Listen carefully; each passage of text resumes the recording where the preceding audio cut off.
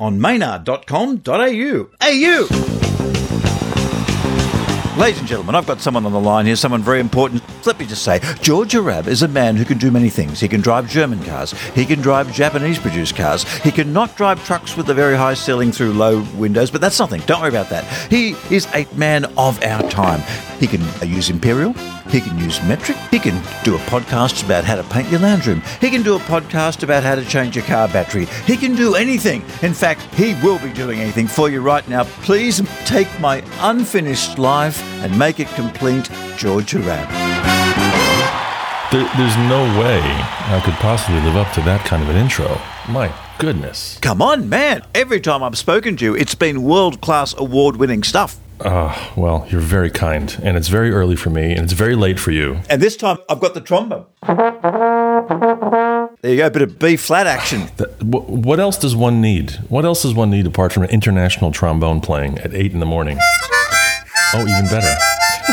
That's my Southside Johnny and the Dukes memorial harmonica they gave me. You can do Imperial and Metric, but please explain to people who might not know who you are. Explain who I am? On top of what you just did? Oh my gosh, Because I missed so much. I have a silly little podcast that I've been doing since 1937. I've come to be very comfortable with my role as the brain sorbet of the science communication community. I kind of provide a little bit of a comic relief here and there in between the people that actually know what they're talking about. I usually just sort of slip in, ask a good pointed question, and then make some kind of reference to buttocks or something. And then we go back to the real subject. That's my role, and I'm completely happy with that. What I love is that you can do something. If for some reason it doesn't quite work, you can sing a song and everything is forgiven. That's true, yeah. Because you can do the song so well. Mind you, I have not seen any time where something you've done hasn't worked and you've had to do that. But it's like having two strings to your bow. It's like if a skeptical person came out and made a very important skeptical fact and it wasn't all that interesting, everyone would go, oh yeah, that's nice. But then if they did that and sang a song like you do, that just knocks it out of the park. It takes it to a different level. Like some desiccated tractor, we all run out of gas. This life can't last, 'cause everything alive will die someday. I was at QED 2 years ago, and I gave a talk, and it completely bombed. It totally flopped. I had this idea to do kind of a high-concept, purposely boring talk that I thought would be funny. It was the first talk of the conference. I didn't realize I was going to be the first speaker. I thought I'd be somewhere towards the end. I literally opened up the whole thing, and it just tanked. It just was awful. Do you think you overthought it? Do you think that's what you did? Maybe. If I had known I would be the very first speaker for the conference, I think I would have reformulated my approach. It just tanked. But that evening, I performed my Broad Street Score, which is a string quartet version of a song collection of mine. Parties in the vent.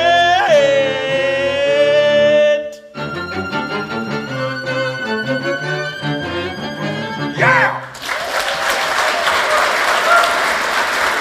It was so great. I was fortunate that I could feel like the trip was worth it, that I hadn't just splattered the event with my 40 minutes of non-comedy with an hour of music, and that rescued it. So yes, I do have the backup of the performance to save sometimes the trudge that might come out of my mouth otherwise. I remember when I was at TAM, I think it was TAM Las Vegas, I was just wandering past a hallway and there you were giving a small concert to about 30 or 40 people just jammed in. And I said, oh, what's that? Oh, that's just George. He's playing Dark Side of the Moon on the piano. All that you touch, all that you see, all that you taste, all that you feel. Of course he is, and he's probably having a couple of dogs come on and he'll be juggling on a unicycle with them later. It's all fun. During my entire knowledge of you, George, and the entire time I've heard or known of you, I've only heard of you being rude to one person only once, and they deserved it. And you mentioned it on your podcast, and that's how I know about it. Because there was a guy, it might have been at the QED bar, one of these people that you sometimes get at conventions, they just like to pick holes or they like to play little mind games with you. And this person was supposedly dressed as James Bond. And you had been very polite and this person had been a little bit dickish.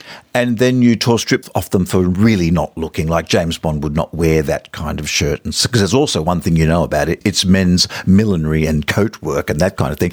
I thought that was very funny because I thought, yes, that's one thing George would know about. And he'd do it in that special way too. I actually forgot about that confrontation, but that was a fun one because, yeah, if there's anything I can call you out on, it's close. He was someone who was rude to you you. And instead of just going, oh, look, mate, cut it out, you just took a go at the clothing and it worked. Oh, sorry, America's on fire. I apologize if you can hear that in the background. But although you are living in Bethlehem, which could mean that it'll be okay, or it could be the worst spot ever. Yeah, I keep checking for blood on the door pretty much every morning. So far, so good. And how about Philip Glass working at your old factory over there, where not far from you are? Oh, that's right. He worked at the steel mill as a youngster, as a youth. That's right. He did knobs or nuts or something like that. What they've done with the old steel mill is kind of retrofitted into this amazing art and performance space. And they light it at night. It's wonderful. And I actually did listen to your last show in the bath, which I suggest listeners give it a go in the bath. Have a cup of tea on a Sunday afternoon, have a good listen to the show, and you were talking about painting your lounge room. After 20 years, I finally painted the living room. Yeah. You can listen in and you can find out George paints his lounge room. George changes his car battery, and who could forget that time George went to the supermarket? Okay, look, this might not sound like world-beating stuff, but the way you describe these things in the details, these are fun things. It was not the best built kind of condo. The question is I wonder why Americans don't have baths. Why don't we take baths like you guys do? Being a 90-year-old house, can you imagine the size of the bath I have, George? Oh, is it a clawfoot? It's built in, but it was installed in 1933. Oh, nice. So it would have been a considerably modern... It housed a family for like about a decade at some point, right? Wasn't there? Yeah, and of course we don't have any hurricane cellars. If there's any sort of big blow on, you hop in the bath with everybody. Okay. Yeah, that's what we do here in Australia. It's always a good place. Whenever there's a blow on, I try to be in the bath. That's more of a personal... It's in the Philadelphia Funk Authority. Is that a 12-piece? How big's that band these days? It's 9. And you do a lot of weddings. One thing we know about weddings is that people do get really drunk and demanding. How do you handle them? During a performance, I've realized that the best thing to do with someone who is being inebriated and annoying is to get the crowd to turn on them. So what you do is you point out their behavior to people and say, this person's behavior is preventing the party from continuing. They start behaving very quickly. We also have a thing in the band that you touch your ear. So we sort of keep an eye on each other, especially the women in the group. There's this thing. Someone comes up to you and asks you, what guitar is that? What model guitar is that? What they're actually saying is, let me tell you about my guitar. If someone comes up and says, what kind of drums are those? I just say, go ahead, tell me about your drums. Let's just get it over with. Tell me about your... So we have this thing that you touch your ear and then you come over to that person with a piece of paper and you'll just be like, I'm sorry, I got a question. And you pull them aside and you go, Baba, looking at the paper, pretend we're talking about something important, and then you walk away. You learn what that look is like from the person who's being a little bit too interested in someone or wants to chat during our very limited 10-minute break over 4 hours, where it's like, yeah, I'm not going to talk about drums during my break, I'm sorry. And when I was listening to your last podcast in the bath, was that the Philadelphia Funk Authority's version of Pick Up the Pieces you were playing behind you at one stage? It was indeed, yeah.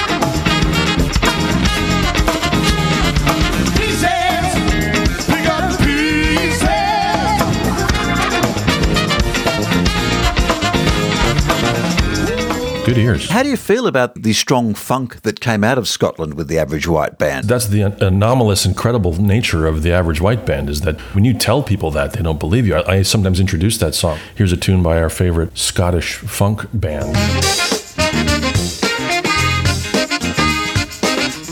And people go, what? And not just that, you have Cut the Cake as well, which is just a phenomenally funky song. Cut the cake and keep you satisfied. Good old Scots. It's something about oppression or something that manages to do it. If there has been a crime against disco,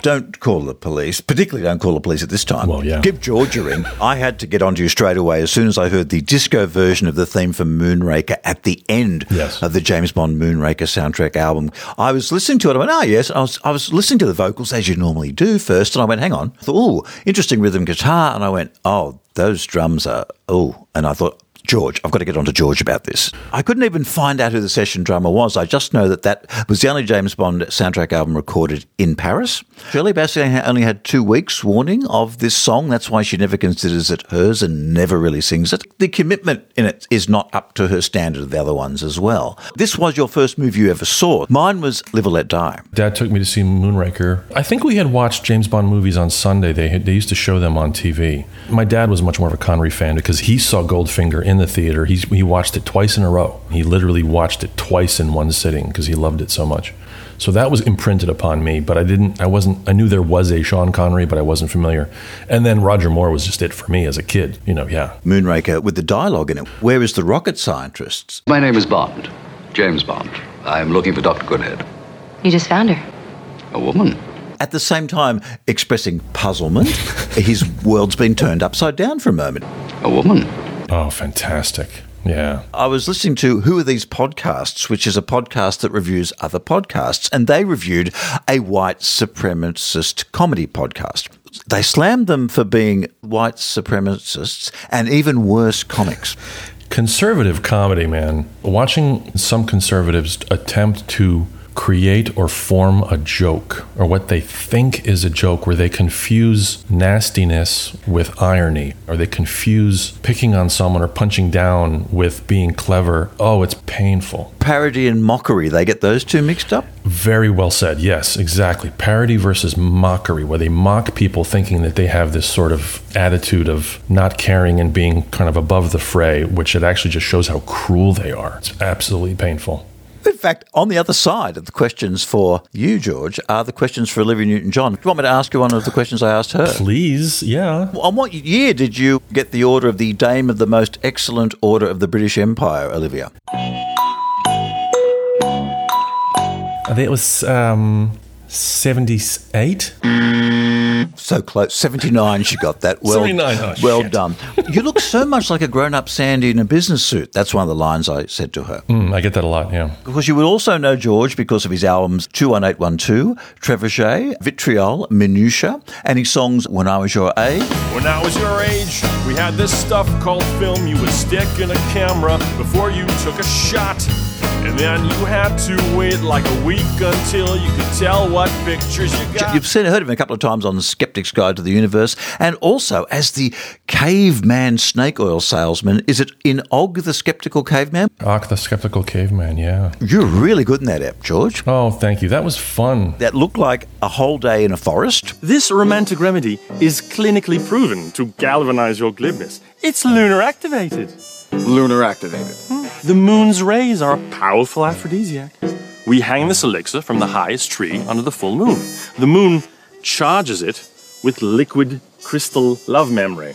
Liquid crystal love memory. They were in a park. They had built this entire set, a whole little village. And that entire day, I had a wig and no glasses on. So no one knew who I was all day. Not until I started talking would people realize that it was me. To just be really completely anonymous amongst friends and people that know you was really interesting. Like being the Invisible Man or something. Kind of. It also happened at one of the SciCons. There was a costume party. For that, the SGU and I went as Gilligan's Island. So I went as the professor. So I shaved my beard and I had a wig. And nobody knew who I was. Who is that guy with the SGU? Now, keep in mind, I had been on stage for 3 days now, like introducing everybody. And I thought, I got to go rob a bank or something because no one knows who I am. It was so curious. The way your brain works, it pulls me out of the category of who George could be because George is obviously not the guy without the, with the beard and without the hair. It was awesome. I've made a specialty of speaking to you after you've worked for 48 hours straight and then sit down and ask you questions. That's always a great experience. Yes, that's right. There is a certain focus to those weekends, and then the relationships that you make are really quite wonderful. I've spoken to Jay once or twice in that situation as well, and he's getting good at the rapid-fire questions about Spandau Ballet. Oh, good. Good for him. We're very proud of him. He's come a long way. He has come a long way. I'd like to recommend to people 13 Songs with George Arab. In Australia here, I think it's on in a morning. Is it available for replay, that show? Yeah, everything's on my YouTube channel, so you can go to my George Arab YouTube channel, and all the episodes of 13 Songs are there for rewatching at your convenience, in the bath or whatever. This Thursday, I'm going to be doing connections. Yeah, so it's every song is going to segue into the next with some kind of significant connection betwixt all the songs. Which is also the thing about your albums. The last note of the previous album is usually the first note of the first song on the next album. Is that correct? Very good. Yeah, very good. Not everyone realizes that. Small Comfort, one of your most impactful songs. I don't think you've gone anywhere, and I guess that's just as well, 'cause I want to remember the last look in your eye. Do you ever think you'd like to write that for a full orchestra or something, make it a bit more long and winding roadish? Or you think the lyrics best come out in the just simple acoustic guitar arrangement? What's curious is in the Broad Street score version of that, which is for 4 strings, it really brings out the emotion of it even more. You can actually see the QED performance if you go on YouTube and check out string quartet version of Small Comfort. They say we're not supposed to comprehend, but I want to know more. Being there with you at the end was a pain I'd hoped for. I'd love to do a full orchestra, yeah, at some point, sure. With this time we're living through, which don't you love it when people say that? And I love all these ads that are on. There's the sad music that comes on the corporate ads. It's astounding how fast those commercials came out. It was astounding. It was a question of days, if not even hours. In this time of need, we here at Toilet Industries want to know that we are with you. It's astounding. These are unprecedented times. We know things are hard right now. You're stuck inside with nothing to do. Just wanting to do something. Anything. But now, more than ever, More than ever. It's time to think about how your choices affect others. So please, please, don't start a podcast. just don't do it. You might feel like it's a productive use of your time right now. And your mate Dave's got some interesting opinion. He doesn't. He really doesn't. He's a fuckwit. The greatest gift you can give your fellow human beings right now Is to shut the fuck up. Don't start a podcast.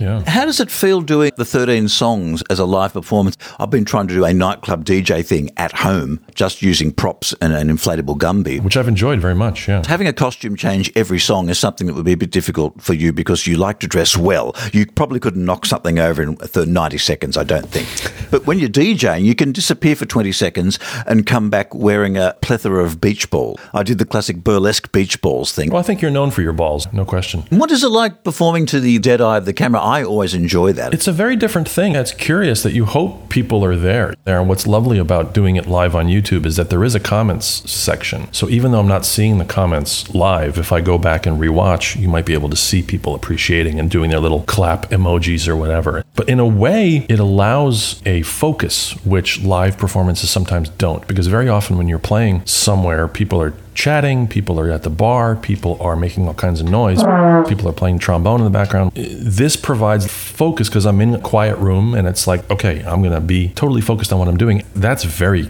lovely. I feel spoiled sometimes at that. George, you've probably got a real life of atheist freedom to get back to. Are you off to the gym? No, it's not open. I'm getting slowly larger and larger, trying to fight it as best as I can. When the gym does open, will you rush there or will you take a skeptical eye? I'm not sure. I feel a little funny about it still because, of course, in the gym, you're breathing heavy, you're sweating, I feel a little funny about it. We'll see. Yes. The best part of my day is eating. It's the third breakfast. Yay. Simple advice here before we get to the Shirley Bassey section of the show. With this insane time we're living in particularly your country being a little bit more insane than everyone else, or maybe just ahead of the curve. Yeah, as often. What's the best way to get through this? Applying logic to something, how can you get any logic out of anything? I think you just have to keep checking yourself. You have to keep checking your own biases. You have to keep checking. It's hard to think differently about things sometimes. And I think there's such a sea change that is potentially happening. You have to check your biases and your presumptions. And that's the thing to do. Constantly be asking yourself, why do I think this is the right thing? Why do I believe this? Is it the right thing? Try not to react too quickly either. Yeah, take a second. It's hard, though. It's really, really hard. It must have been quite traumatic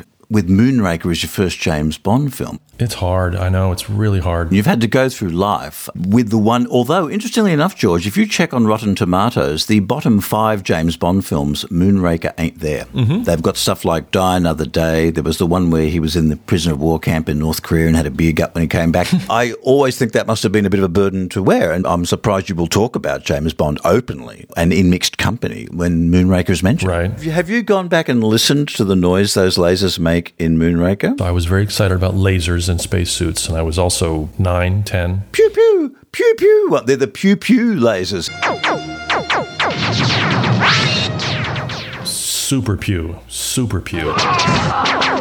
And I remember my dad telling me, like, none of that is real. There is no space station. Like, none of that is real. I'm thinking, okay, good to know. I wonder what my dad really was feeling while watching that. As someone who sat through Goldfinger twice, what was his cringe factor happening whilst watching Moonraker, thinking, really, this is where we are now? The James Bond thing, he walks into a room and there's 8 beautiful girls all around the room looking at him and smiling. You know someone wants to kill him. The same thing happens in Live and Let Die. It happened in that. It happened in Dr. Goldfoot and the Girl Bombs. Okay, not a James Bond film, but it's canon. I will accept that. Dr. Goldfoot and the Girl Bomb. A man is a man with a girl bomb. I see a scene like that and I just think, boy, it just reflects life, doesn't it? It's like a mirror into my own life. Just going, hey, no, it's not at all like I'm thinking. Not at all like you're thinking. I'm about to die. I'm about to be killed by attractive people. What do you put down the bad drumming on the disco version of the Moonraker theme to, George? I can picture the flop sweat on that session player who was probably used to playing big band / orchestral stuff, and someone saying, especially if it's a French session, somebody's saying, Claude plays drums. Just do the disco thing. Just do the disco thing. You know, just do a little hi-hat, sip, it'll be fine, it'll be great. And he just starts doing it. It's like, no.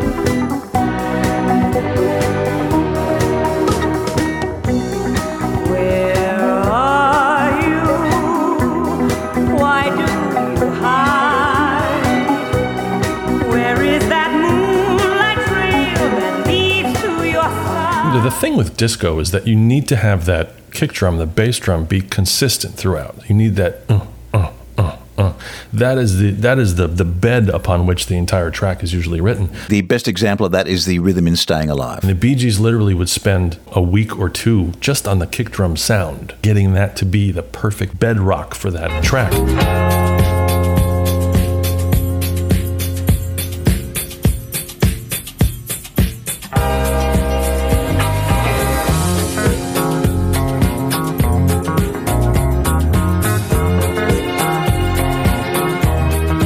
Essential. And so obviously some session guy in a Parisian orchestral James Bond recording is not going to put that much diligence into it. There is a casual hubris of certain kinds of musicians when it comes to other types of styles that they're not familiar with, thinking it's more simplistic. It's like listening to a non-reggae player play reggae. A very accomplished drummer who could be an amazing jazz player, an amazing fusion player, trying to play reggae is just painful sometimes. Or trying to see a reggae player play jazz or something, it can be painful. You've got it in one, because I thought they would not have had a small budget. They could have afforded to get whatever they want. But obviously, disco could have been a dirty word in 1979, or it could have been a blind spot. The thing is, nowadays, the people that are learning music have such a breadth. The young people that are playing now can jump stylistically from one to the next because that's part of the schooling. But to that drummer who was probably in his 30s, let's say, at the time, the school he went to, no one was teaching the difference between disco and punk or disco and ska. So to the guy, it's just play offbeats on the hi-hat, and that's what a disco beat is.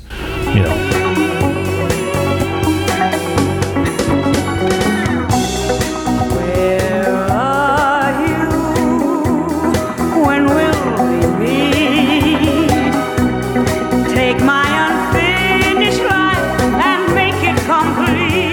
George, could you give us just a small part of the Moonraker theme on the acoustic guitar? I will grab my guitar. It's not a Live and Let Die difficult chord manipulation, is it?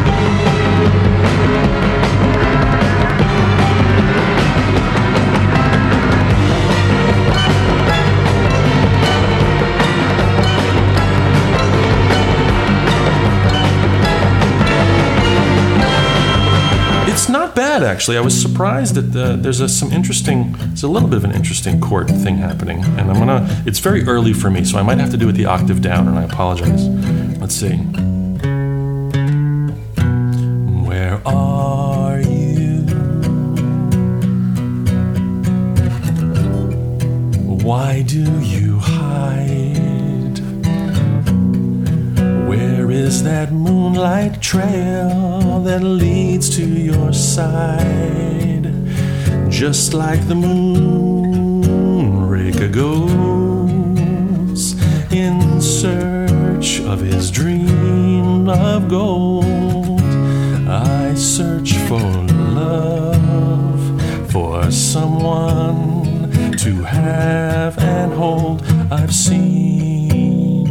your smile in 1,000 dreams, felt your touch, and it always seems you love me, you love me.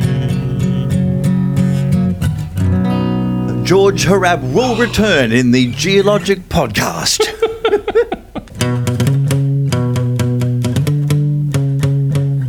There you go. Yes. You missed Mr. Harab. Did I? A hell of a job for an ornithologist at that time to be working around, be up there, looking at some birds, maybe moving some rare eggs around, and fucking Roger Moore shoots you. I never thought of that guy was not involved with, what was the villain's name? Zardock. Poor guy's building a treehouse for his kid probably and just, gets shot. Is there anything you want to plug before you go? Tune into 13 Songs. That happens every other week on a Thursday at 7 o'clock here on the Eastern Time. Go to my YouTube channel and check out the Geologic Podcast occasionally if you're interested in that kind of thing as well. But just take care of yourselves. That's the most important thing. I think, Maynard, for you, I think I'm going to do a James Bond, all James Bond themes, 13 songs. I think I have to. George Harab, thank you very much. George Harab, a man. Question mark? On maynard.com.au.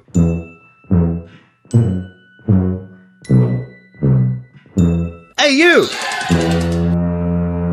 Bryson and Hume. Everything digital.